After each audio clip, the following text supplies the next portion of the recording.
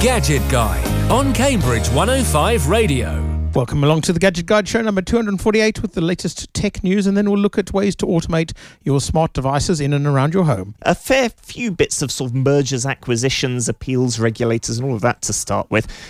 Starting with Activision and Microsoft. So this is an acquisition that will they, won't they for, a couple of years I think we've been following this one. It's certainly been something that Microsoft have had in their sights for a good while, and it's been one of those love stories. It's been on and off. There's been the oppositions from the likes of Sony saying, but if Microsoft buy Activision, are we going to lose Call of Duty on the PlayStation?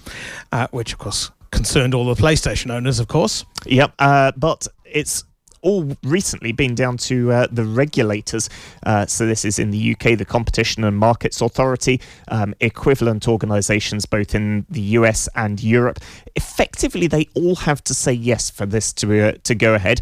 UK has moved first. And the CMA has blocked the takeover, saying that it wouldn't be a good deal for it to go ahead. Now, their remit is to effectively protect consumers, make sure that consumers get the best choice, the best options, and stop any acquisitions going ahead that might reduce that consumer choice or lead to a worse world for the people buying these games, buying the consoles, because, of course, Microsoft have that very established presence in the Xbox brand, both in the consoles and the ecosystems, and indeed on the desktop as well. Yeah, you can certainly do a lot of Xbox stuff on your PC these days, and I think the consumers just don't really care as long as they can play their games on whatever platform they choose. The worry is if someone buys a gaming studio who also owns a platform, is will they withdraw that game from another platform that might be a competitive platform like PlayStation is to Xbox, or will it still be available to consumers in a couple of years' time? And I think it's that couple of years' time thing that's critical, because with any deals like this, it's very typical that you hear the kind of, oh yes, we don't have plans to change anything. This is good news for everyone. We're going to carry on as we are. And then, lo and behold, a year or two later, suddenly you get that, actually, well, after a careful review of our priorities, we've decided to concentrate on this. And suddenly that kind of reassurance that was given at the time of takeover has very much vanished into the ether. Yes. So we will have to see what the rest of the world, that's the EU and the US primarily, do as far as this is concerned. Microsoft will be appealing against the UK's CMA decision to see if they can get that overturned or reversed, or basically checked up on as whether is it going to be something that they should even really rule on. And I think this is, Microsoft apparently are furious, is how it's been reported, with the blocking of the deal, and saying it destroys confidence in the UK as a place to do business. You might argue that maybe ruling the other way might have had some effects on confidence for consumers. So it's not all about Microsoft's interests here. But at the same time, what's this actually going to mean? And that one option is that Activision, of course, have a large presence in the UK, as do Microsoft. Would some of that be moved out of the UK as a market if this was part of a wider trend? That could potentially be a knock-on impact. But should that sort of threat necessarily change the decision, or should the CMA just be looking at what's the best outcome for consumers here? No doubt not the last we're going to hear of this story. Of course, just recently Microsoft have been switching users over from Google's productivity applications to Office 365. They won a bunch of deals for UK government operations who've been historically using Google's Workplace, now moving to Office 365. So that relationship is going to be an interesting one, I think, to watch as well. Yeah, like I say, I think there's lots more to be seen. Sticking for a second with the CMA, in fact, Apple have also been up against them. This is in terms of their position in the mobile browser market. So iPhone runs mobile Safari, and iPad as well, MacBook. Yep, MacBook, of course, you can go and install Chrome or indeed Edge, even Microsoft's web browser, you can install on a MacBook. Default Safari, of course. Yep, but that's not the case on the iPhone, where pretty much Safari or bust. And so there was the investigation by the CMA to say, actually, are Apple in effectively a monopoly position in the mobile browser market? Of course, they can only be in a monopoly position on the iOS, iPhone Yes. And iPad. There's the other half of the market, which is Android. Brackets, do we have a similar kind of issue with Google and Chrome there? Probably slightly less so. Not really, because I mean, if you buy a Samsung device, it installs the default Samsung browser. Yes, but you can install Chrome, you can install Edge. I think you can even install Safari on Android. I'm not sure. Oh, but really? I've never tried that one. I do think it might be available. But yes, Apple, of course, appealed against the CMA. And interestingly, so they took the CMA to the Competition Appeal Tribunal, the CAT, who have sided with Apple. Yes, and this was reported as Apple won on a procedural technicality, which is basically that the CMA messed up. And it wasn't saying that Apple don't have a dominant position, that there isn't a risk here. What it was saying is that the case was brought and decided incorrectly, regardless of the underlying facts. This judgment should not have been made. I think this is probably something that really highlights how some of these public organisations have to be incredibly careful when they're doing these sorts of investigations. Get everything lined up before they go charging in and try to beat up a large corporate and then discover that possibly they did it wrong. Yeah, and do it absolutely to the letter. And I suspect this is something that consumers sometimes find frustrating. Why is it taking so long to sort this out? Why is it taking so long to investigate? Where actually you need to get it all right. Yes. Otherwise, it's like planning permission. If it drags on for years. It does drag on for years, but also the tiniest little slip up can undermine an otherwise strong case on those procedural technicalities. So want to again carry on watching. Yes. So sticking with companies doing large things, our local Cambridge silicon favourites, ARM. Yeah, they have filed with the US SEC, Securities and Exchange Commission, saying that they are preparing to go to IPO, so preparing to go public on one of the stock exchanges. IPO being initial public offering. Yep. So ARM at the moment, majority owned by Japanese SoftBank, a very large investment company, various portfolios, but ARM is one of the large ones. Looking to list on the stock exchange. There was, if again we go back a year or two, there was a lot of desire by the UK government that ARM either listed on the London Stock Exchange or went for a dual listing for UK plus one of the US stock exchanges. That's not looking like they got their way. It looks like we're just going to see a US listing, at least initially. Yes. Which is not going to please the government too much, but there we go. It's kind of ARM's decision to make. ARM reportedly favouring NASDAQ as the exchange that they will sort of US high technology stock exchange. SoftBank, the current owners, still going to be retaining a substantial holding, so it's not going to be a complete disposal by them. Probably not surprising, because ARM is one of the profitable entities of their portfolio. They've had some slightly less successful investments over the last few years, so no doubt wanting to keep the dividends coming from a holding in ARM, whilst at the same time freeing up a bit of their capital to go and pursue other opportunities. Yes, and this one hopefully looking a bit less controversial than other mergers and acquisitions, as it's not a material change to the company's ownership, but just allows them those opportunities to grow the company. And of course, we did see originally that ARM were looking to potentially sell to NVIDIA. Yep. That was blocked on, again, antitrust, anti-monopoly grounds. That never happened. The deal got called off. We're now looking at this IPO. Again, probably I would say over the next year, 2 years, I suspect this is going to develop. It's IPOs are not an ever such a quick process. No, there's a lot of paperwork they've got to get right and get all of their financials absolutely squeaky clean before they go down that route. Yeah. Moving across to Europe for some more news on regulators doing things. Yes, so this is ChatGPT, the new sort of AI chatbot assistant thing that you can ask questions and it'll answer you in the style of a human. That we reported a couple of episodes ago had been blocked in Italy.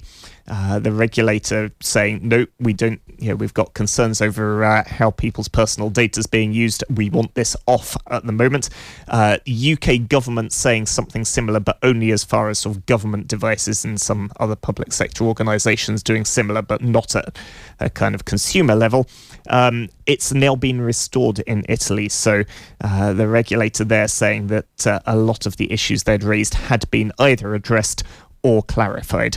Some of it was around the age of users and them being worried that users under the age of 13 weren't being blocked from the system, which they require in Italy because of the fact that they are minors and considered more vulnerable as far as personal information is concerned. ChatGPT saying that they will offer tools to verify users' age in Italy upon sign-up. Yep, Bard, which is Google's rival to ChatGPT, already has that. It's saying only people over 18. Yeah, you have to have a Google account in good standing that has been all verified through the necessary age checks before you can actually use Bard. Yep, so ChatGPT back online in Italy. Meanwhile, sticking with the AI theme, this is a slightly bizarre story. The UK apparently is looking to spend about £100 million to develop its own AI. It's been described as a sovereign AI.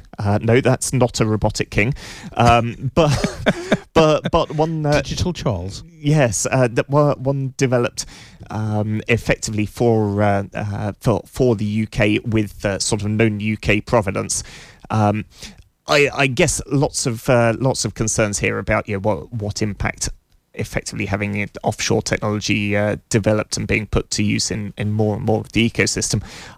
I'm not sure what this is going to look like in practice, or whether it's just a sort of nice, easy pledge for the government to say we're going to do this. Yeah, I mean, they're talking about £100 million to establish a foundation model task force to basically do the what is it, what are we going to do with it, and what's it going to look like, and where we're going to spend more money, because there's talk of funding anywhere up to about £1 billion to build exascale supercomputers and dedicated AI research facilities. So quite interesting as to how the government's going to spend the money. What's it actually do? And yes, what benefit does the taxpayer get for their £1 billion that we're going to spend on this tool? Thank you to the government. Yes, and it sort of smells a little bit like the UK government bailout of, was it OneWeb, the satellite low constellation, Earth orbit satellite competitor to SpaceX. Exactly. Yes.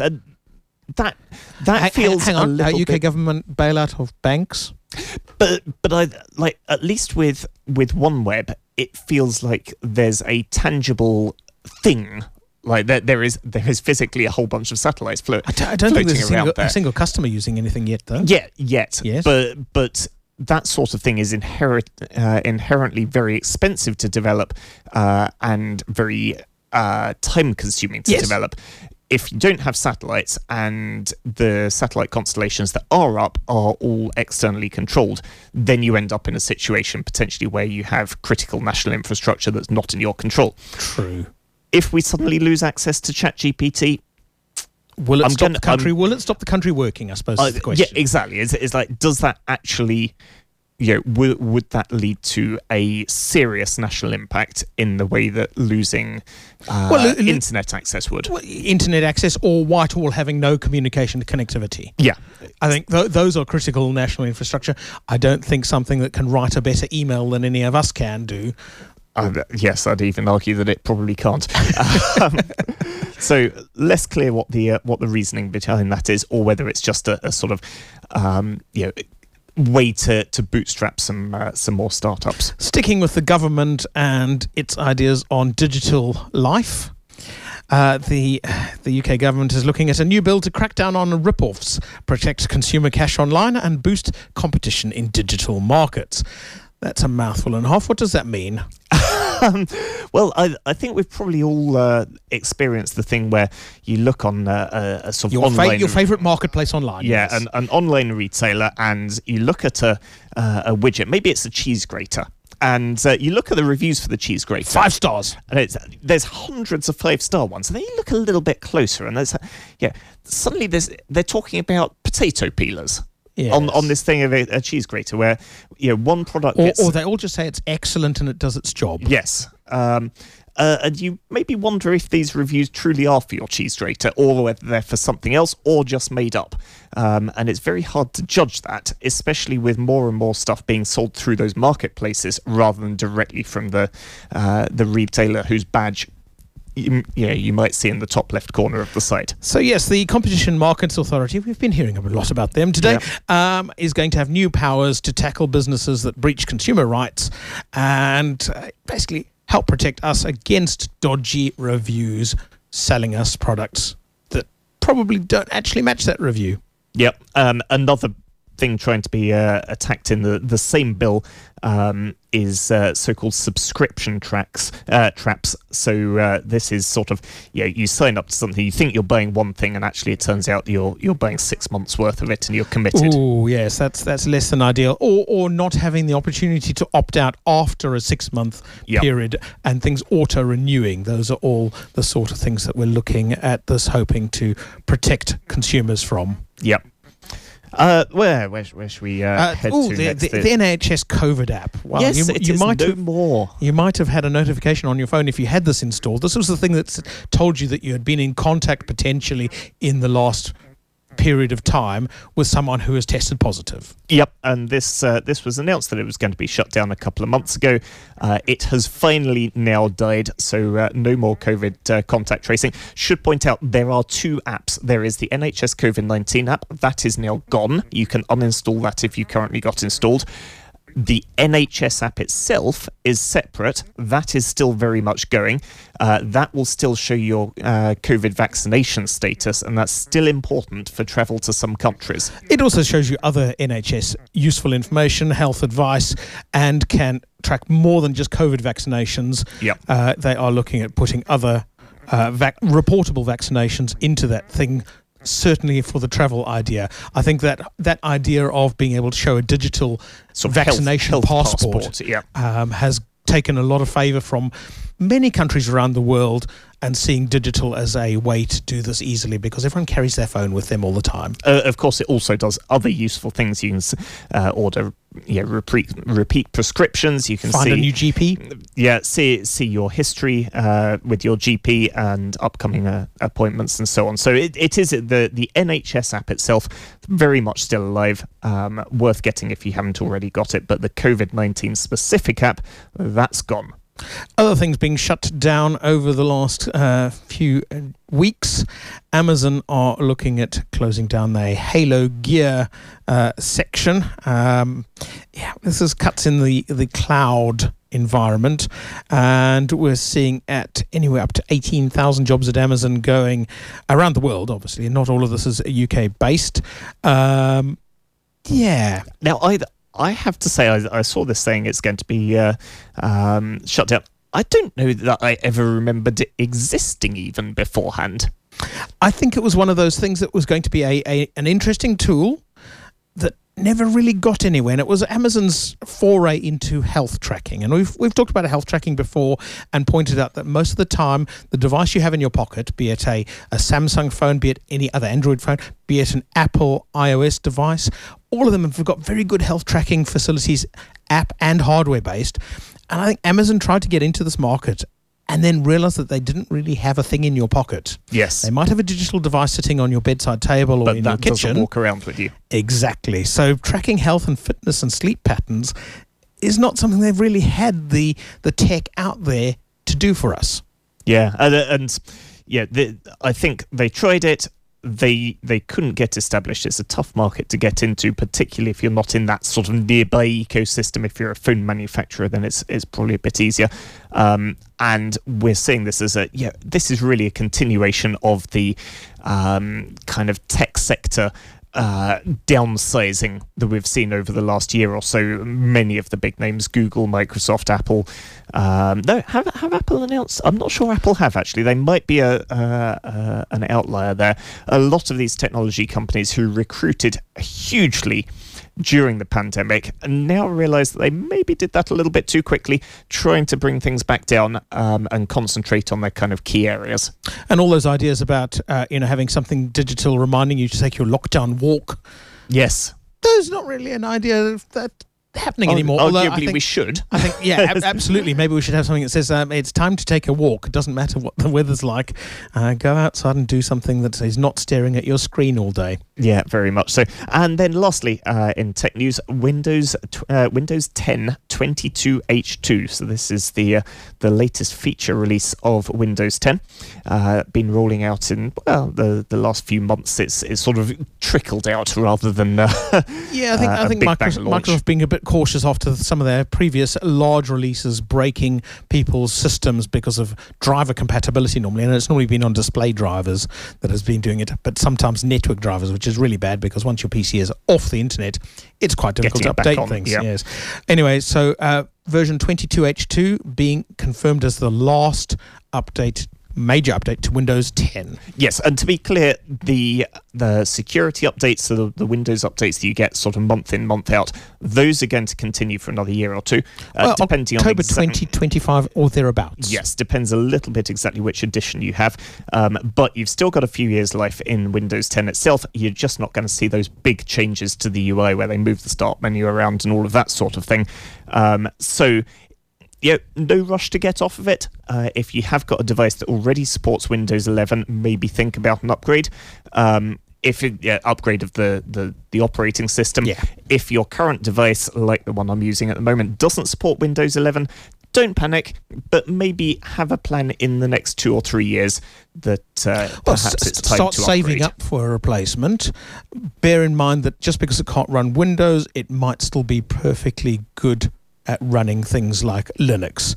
And maybe we need to do a gadget guide talking about switching to Linux as an option for people who might have older hardware, or just exploring Linux as an alternative on an old machine you've got lying around that you just need for casual web browsing. Yeah, so Windows 10 22H2, that is the last release of Windows 10. I'm sure I remember Microsoft saying Windows 10 is the last version of Windows. Yeah, back in 2015? Yes, when they first launched it. So it's had a good run, but Windows 11 is the new thing. We'll be talking next about home automation, gluing it all together. Cambridge 105 Radio. In 1960s Cambridge, the Rolling Stones performed at the Rex Ballroom, Chris Farlow was on stage at the Alley Club, and Helen Shapiro played live at the Regal Cinema. On Sunday mornings, John Gannon takes you back to the swinging 60s with music and memories. John Gannon's 60s Scene, Sunday mornings at 8 on Cambridge 105 Radio. Listen live on Radio Player. So, you want to promote and grow your business? Well, here's an idea. Get it in front of more people with a city centre location. Wow. Get a stall at Cambridge Market.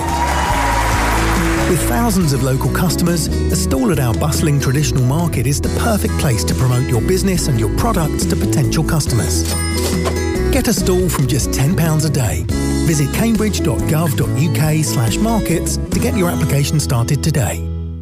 CKLG Accountants are a friendly team of accountants and tax advisors with big firm expertise. I'm Sarah, one of CKLG's friendly tax advisors. Cambridge has one of the highest proportions of startups and early stage businesses in the UK. If you have an idea for a new business and are ready to get started, we can help you tackle the accounting, tax and financial challenges you will encounter. To find out more, call us on Cambridge 810 100 to arrange an initial chat with one of our specialists, or visit our website cklg.co.uk. CKLG Accountants, your partner in business, your partner in life.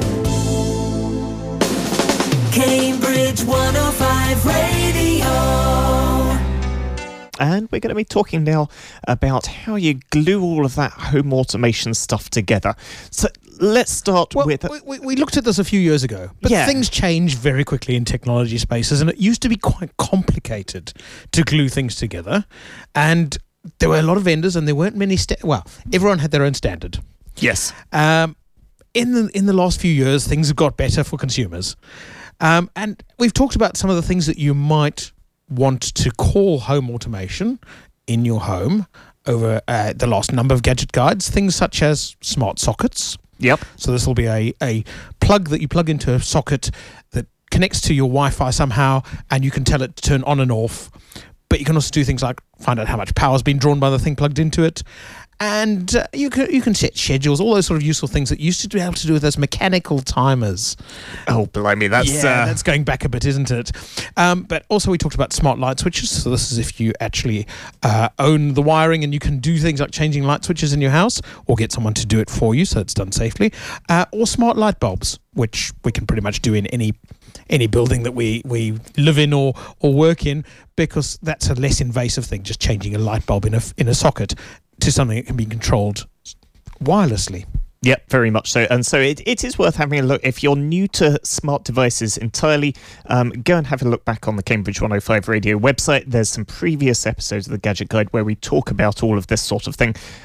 Plenty of content to check back on there. Yeah, other things we talked about was smart appliances. This is things that you might find in your kitchen, like your washing machine, your coffee machine, dishwasher, those sort of things. But we also have talked about cameras and doorbells, smart doorbells. Yep, and this is the I guess the kind of the de facto brand that everyone knows is the Ring doorbell, where you might see one of those. Someone rings your doorbell. It also appears on your phone. That being an Amazon property. It is. Gives you video of whoever it is at your door, the ability to have a quick chat with them. Maybe you're not home or not able to get to the door right now. But of course, plenty of other manufacturers Google there as well. with their Nest range, Eufy, an interesting company who make everything from robot cleaning things to doorbells and cameras, another vendor as well. So plenty of choices in that market as well. But once again, you've got all of these different brands, and if you've got a device from Eufy, and you've got a device from Amazon, and you've got a device from Google, and you've got a device from, let's pick a few, Govee, or a manufacturer of plug sockets and light bulbs. You might have Tuya Smart, who produce sockets and controllers and air conditioning automation as well. Suddenly you've got an app for every single one of these vendors. Yep, and certainly that's something I've found in the past. Often that can be the quickest way of getting up and running. So if you're if you've just got your new smart switch, smart socket out of the box, often the fastest way of actually just getting that up and running is to install whatever app it comes with. Yes, but that doesn't necessarily unlock all of the potential. So, maybe you want to tie things together. So, I've got a smart light switch, which is a sort of generic brand off of the internet, and then I've got some Sonoff. You can pick things up in your favourite place like Toolstation or Screwfix or Ridgeons, and those just work. Yep, but at the same time, I've got that switch, but then I've got a different brand, a Sonoff socket, or maybe a Shelly relay, and I want the switch from one brand to talk to the socket of a different brand. Yes. And that's really what we're going to be talking about today. Or you've ended up with two different light bulb manufacturers, because you've got some on offer, and then the prices have come down because technology has got cheaper in this space, and you've ended up with a different brand, and suddenly you've got to worry about which app turns on the light in the bedroom versus the light in the hallway. Now, your simplest way to get all of these to talk together and work well is use a digital assistant. Yep, and many of these do. There's a couple of big ecosystems. The Amazon Echo, so this is their various either audio only or audio plus screen digital assistants, Google's Home range, and of course Apple's Siri's. Yes, all of those. And of course, you don't necessarily have to have the digital devices from those manufacturers, because all of them provide an app-based service on your smartphone, and this can be an Android as well as an iPhone. So you can install, and obviously your iPhone has got Siri built into it. Your Google device probably has a Google digital assistant in it, but you can add the Amazon Echo digital assistant, Alexa, to either of those as well, and use the digital assistant to drive all of your smart stuff. So let's take a look at why that might actually make life easy. And these really are routines. Tends to be the kind of the terminology used, at least for Amazon and Google's products, is either Amazon Echo's routines or Google Home's routines.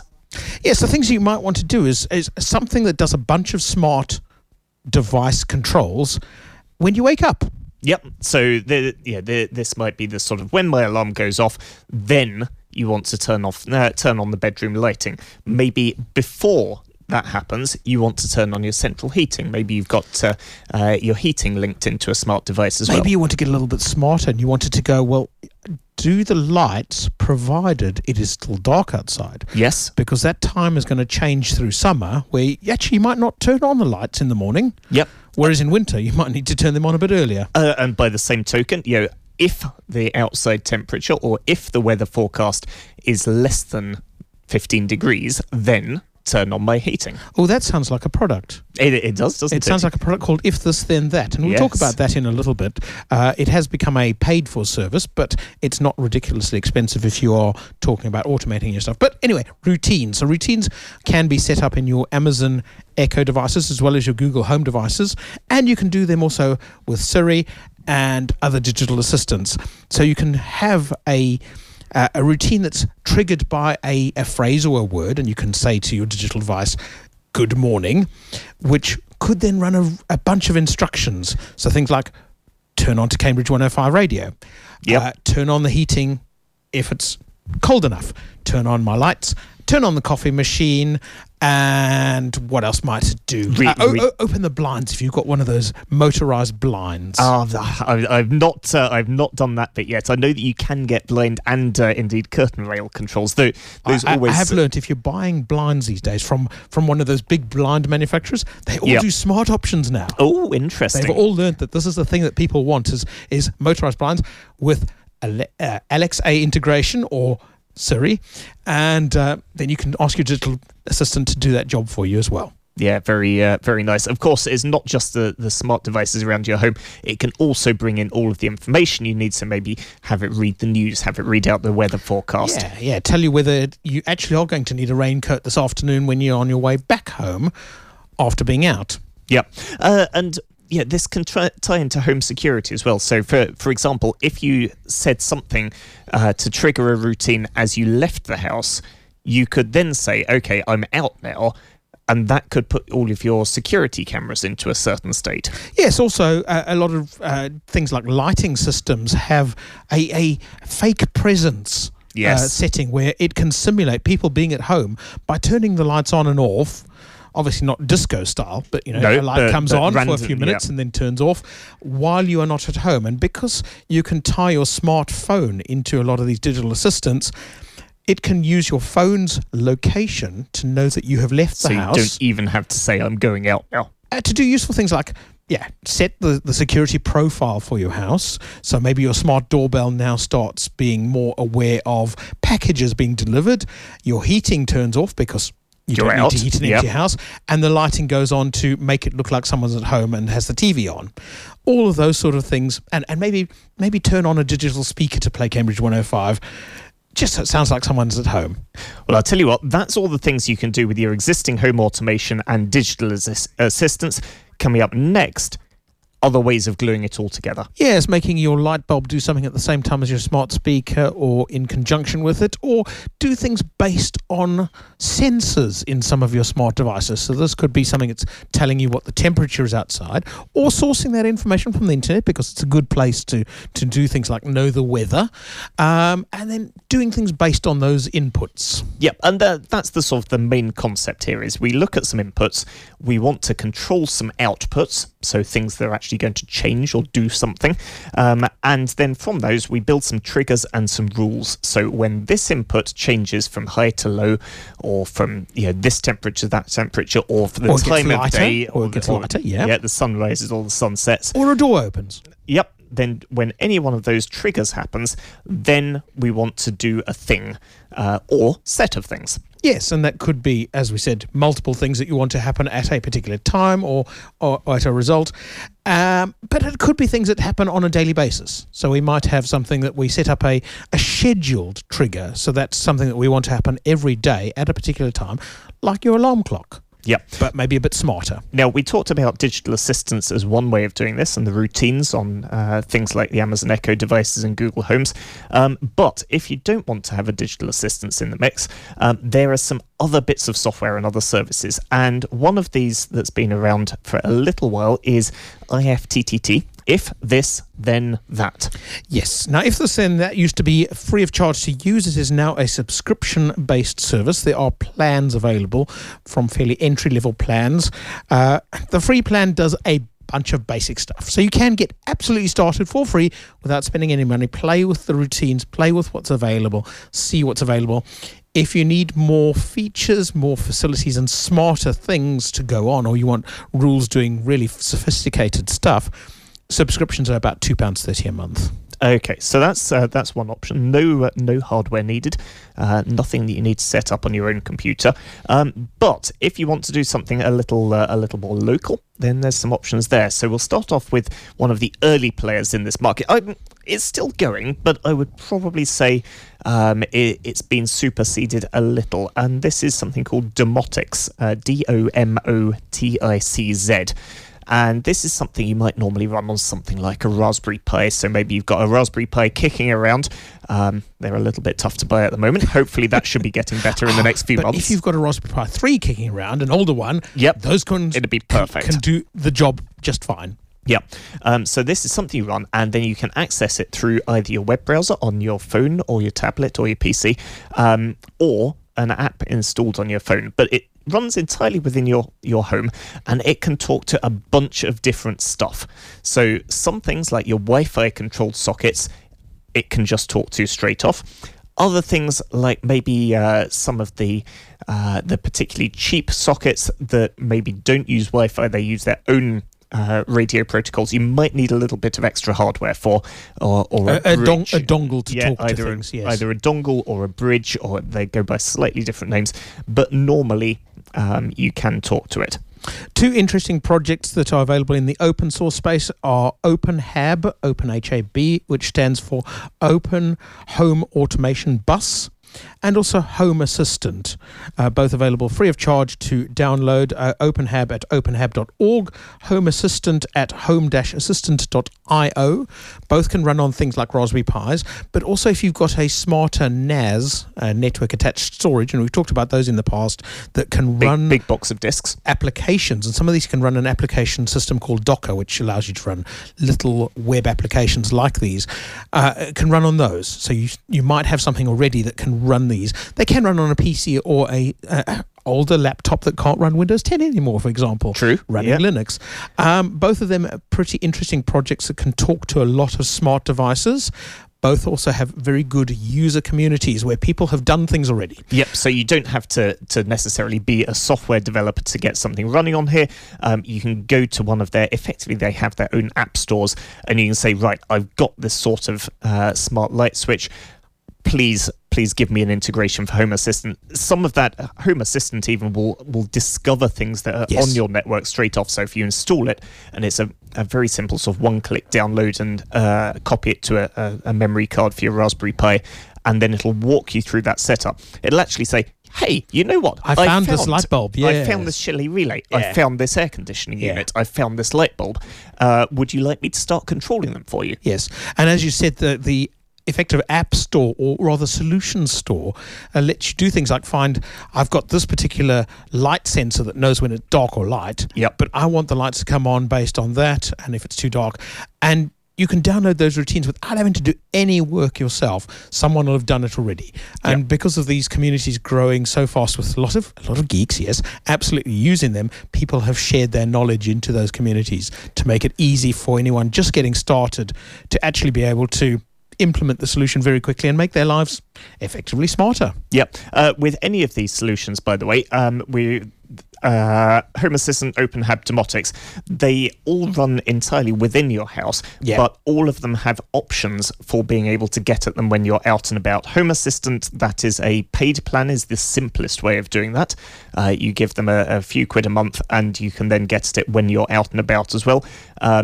The other ones, you have to do a little bit more work yourself, maybe either adjusting some settings on your home Wi-Fi router or using something like a VPN tunnel. So Home Assistant, if you want something that's going to be easy to use out and about as well as when you're at home, that's probably the simplest one to get started with. Very much sort of a web page type interface. You don't have to touch any code if you don't want to. Yeah, maybe let us know how you're getting on with getting your home automated. Drop us a note, gadget@cambridge105.co.uk.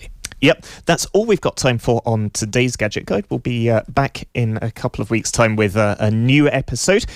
Meanwhile, coming up after the news, it is going to be Les Ray with Strummers and Dreamers. Cambridge 105 Radio.